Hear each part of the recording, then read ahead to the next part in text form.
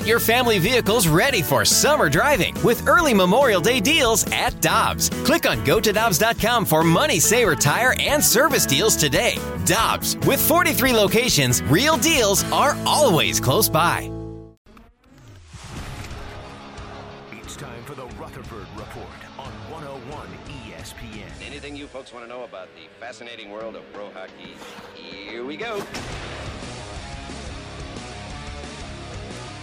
Brooke Grimsley, Kerry Davis, Randy Carricker. We go to the celebrity line, and our Blues insider from The Athletic, Jeremy Rutherford, joins us as the Blues get ready to take on the Nashville Predators tomorrow. So a day off, JR, for the Blues in Nashville today. Yeah, that is dangerous. I heard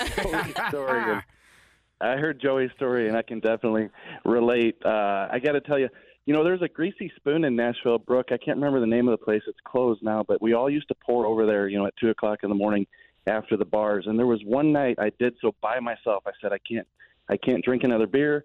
I'm heading to the Greasy Spoon. And I loaded up on these tater tots, and I went and sat in the seat, and I finished them, and I was still hungry. So I said, I'm going back up and getting another order of loaded tater tots. And so I went up there, and I got the second order, went back and finished those. The next night, we're at the bar again. Of course, that's what you do. And Kerber says, hey, you want to go over to the Greasy Spoon? I said, yeah, sure, let's go. So I said, I haven't been over here in a long time. So we go up to the counter, and we're ordering our food, and the guy at the counter said, hey, I remember you. Well, this is impossible because there's 500 people in this place, and they're all drunk from the bars, right? There is no way that this guy remembers me. And Kerber goes, oh, you remember him? Tell me more. And this guy said, yeah, you had to order a tater tots, went and sat right there, came back up and ordered another set of tater tots. And Kerber was going bananas. He said, oh, man, you got him. You threw him under the bus. So, yeah, it was it's something that's dangerous in Nashville. That's fantastic. It's interesting to me that people have all these like Nashville stories that are like wilder than what I ever experienced growing up there. It's a good time, and there's plenty more, and some you can't say on the radio. JR, one of my favorite all-time athletes to be around is Tony Twist, and you have a great piece with him up. His story as told to you at The Athletic.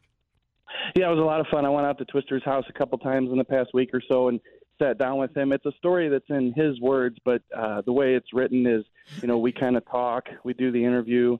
He puts things in his words, and then I take it and put it in a story form. And so a lot of good old stories with Tony Twist talking about his days as an NHL enforcer. One of the small stories that kind of caught my attention was he said he always watched film before he fought these guys. He said if a game was on ESPN, he'd get out the VHS tape and record it. And not only that, but he had guys in different cities that were recording fights for him, and they were delivering the tapes to the rink, and he would take these home and watch them. And he said, he goes, I've fought the guy 100 times in my head based on watching the tape before I ever step on the ice with the guy. JR, do you think that part of hockey was important, or do you think that it being done away with is better for the game? You have to say that it's better for the game because the injuries that are involved and the aftermath of what happened with a lot of those guys. I don't see how you could look at it any other way. You could be excited, if you were in the rink 20, 30 years ago and you watch this. Sure, I was a fan and I was there and I got caught up in it too. But then now we know, and that's what life is. You move on and you find out, the seriousness of a lot of different things, and then you have to adjust and move on. And I think that's the situation now.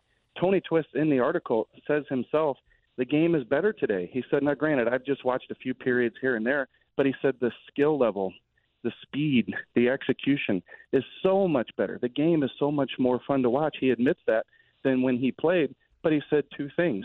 You can't just throw, in his words, you can't just throw your binky in the center of the ice when you see something happen. Mm-hmm. You got to be able to police yourself. And then second of all, he said he feels like the kinship, the locker room knowledge is gone, and he feels like the third and fourth line guys, including some of those enforcers, are the guys who brought that to the locker room. Yeah, I can see that. I don't want to give away the full article, but I enjoy reading these stories that you have, Jeremy. And there's something that just stuck out to me in this story, that a quick little excerpt that I'll point out. At 17, he quit hockey, so we almost didn't have all that legendary Tony Twist moments.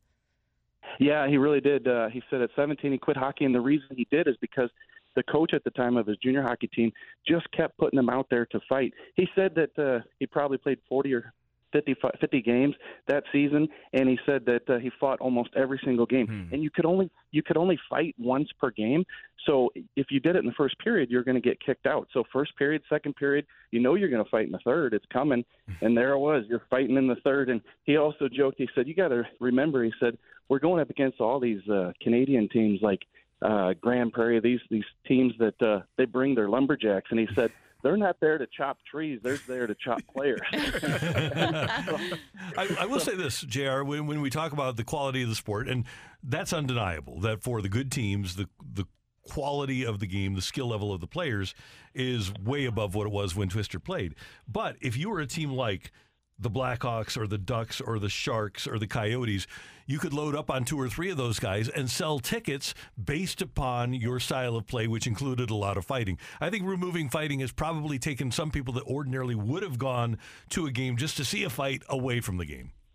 Yeah, I definitely think so too. But I go back to what matters the most, and that's the health of these guys. And there's not enough space in the article to get into everything that Tony Twist talked about. But he really felt bad for some of these guys who have incurred some of the health problems that come along with that job. And he said that these guys were warriors. He talked about Derek Bugard and Wade Belak and these guys, and he said that he hasn't felt these issues in his life post-career, but he said he really feels bad for these guys. And, I'm not saying he came out and said, there shouldn't be fighting, there never should have been fighting. That wasn't the case. He made his bread and butter off that, and it did sell a ton of tickets, Randy, as you say. But I just think we're at a point now where, let's see the skill, let's see the game. But at the same time, like Tony says, I think the game is better sometimes when these guys police themselves. And I love this excerpt. I'm going to read it from your piece at The Athletic because it's one of my all-time favorite stories. He says, we were playing in Detroit and Martin Lapointe ran Chris Pronger. I went after Lapointe and he ducked. Well, out comes Joey Kosher. Joey and I both have our heads down and we're laughing. He goes, what are you going to do? And I said, I'm going to break Steve Eiserman's ankle. He said, you can't do that. I said, I get it, but you've got to tell Lapointe not to run my guy. Puck drops, I whack Stevie, and Joey and I are getting into it, and the linesmen break it up before we start firing mitts. That's how it worked. The message was sent from Kosher to Eiserman, Eiserman to Scotty Bowman, and Bowman to Lapointe, but they have to believe that I would break Stevie's ankle, and there's no doubt. There was no if. That's what it's all about right there. Yeah, and Randy, as you read that, I can hear him saying that, and that's the one thing. You wish you had some video because as he's telling me that, he's just getting so animated. And you can tell when he gets to the point in the comment where he says that there's no ifs. I would have broken Stevie Eiserman's legs. It's totally believable, and I think that's what's lost a little bit today. I don't think if a player said that 2023 to the guy across from him at the faceoff circle that he'd actually believe it. But I believe it when Tony Twist says it. And he skated by their bench and said it to Bowman, too. He said, hey, settle your guy down or number 19's season ends tonight. And and then he said, I don't know if he told you this, but in the story that was related to me, we didn't see Martin Lapointe in that game anymore. Yeah. At the end of that, he says, I don't think he played the rest of the game. Oh, it's great. And Randy, just the intimidation factor. He said that there was another time that he was going against Toronto, and they called up a guy from the minors to fight him. And he said, so you know what I did? The morning skate, and now for people who aren't familiar with the morning skate, that's 10:30 in the morning. We're talking 6 or 7 hours before game time.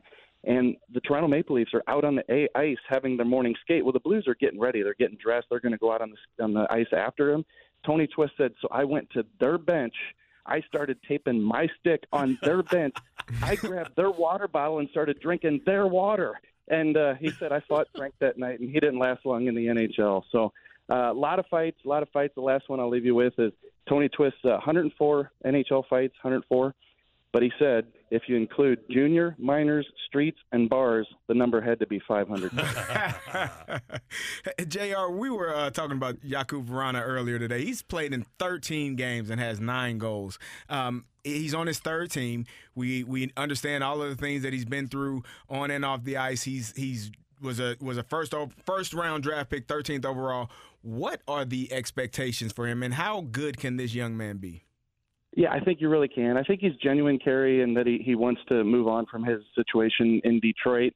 I think he fits well with today's game. He's got a good shot. He puts the puck on net, and he's got that speed that we've seen, and not just the speed that we typically talk about getting up the ice, but he's got speed to get into position to take the shot. And we've seen that with Kapanen, too. Sometimes these guys can get to the outside and get off a shot that normally a guy wouldn't. And so I think they're bringing this element to the Blues that Doug Armstrong has to like and was hoping that they would bring. And there's been a lot made, Kerry, about these guys just having one more year left on their contract. But if they continue to play this way and continue to fit the Blues system of which the direction that they want to go, I think there's the potential for one or both of these guys to be re-signed. I think Vrana's been a real big surprise. Let me ask you guys, does he make up for all the guys that went to Detroit and started playing better? Is this a trade situation with Detroit starting to get offset a little bit? Yeah, aside from the number 57. Yeah. There's been a lot of them. But, yeah, he's been good. Oh, man, if we go back through history, no. If we're talking Hully and Shanny and Steve Duchesne and all those guys, no, I don't think Scotty Bowman, I don't think we can make up for that. No, I don't think so. But we'll limit it to the Armstrong-Stevie Yzerman trades. And I think Doug got one here. But there have been a few going Yzerman's favor before this. Absolutely. JR, before we let you go, it'll be fun to see Jim Montgomery and his team in town. That's an historic run that they're on. Yeah, it will be. I remember when the Blues hired Jim Montgomery, had a chance to talk with him, and he was thankful for the opportunity. This is before he coached one game with the Blues as an assistant coach. Of course, had a couple years where there was a lot of success, and he was a part of it. And I'll tell you this, he was so excited to get that Boston Bruins job, original 6 team. He didn't know where he was going to land. There was interest with some other teams, but he gets to Boston. He's got a great team, great culture, but he's a big part of that success. A real good guy, real good communicator. Guys love playing for him. They had an issue in Boston where the young kids, they weren't getting the most out of them. Jim Montgomery's gotten the most out of them. So I'm sure there'll be probably a little graphic video tribute for Jim Montgomery when he gets to St. Louis. A lot of respect from the Blues organization for what he did here. JR, have a nice weekend. Thanks so very much for the time. We do appreciate it, and we'll talk to you next week. Thank you, guys. See you. That's our Blues Insider from The Athletic, Jeremy Rutherford. And make sure you read that piece about Tony Twist in The Athletic because it's fantastic.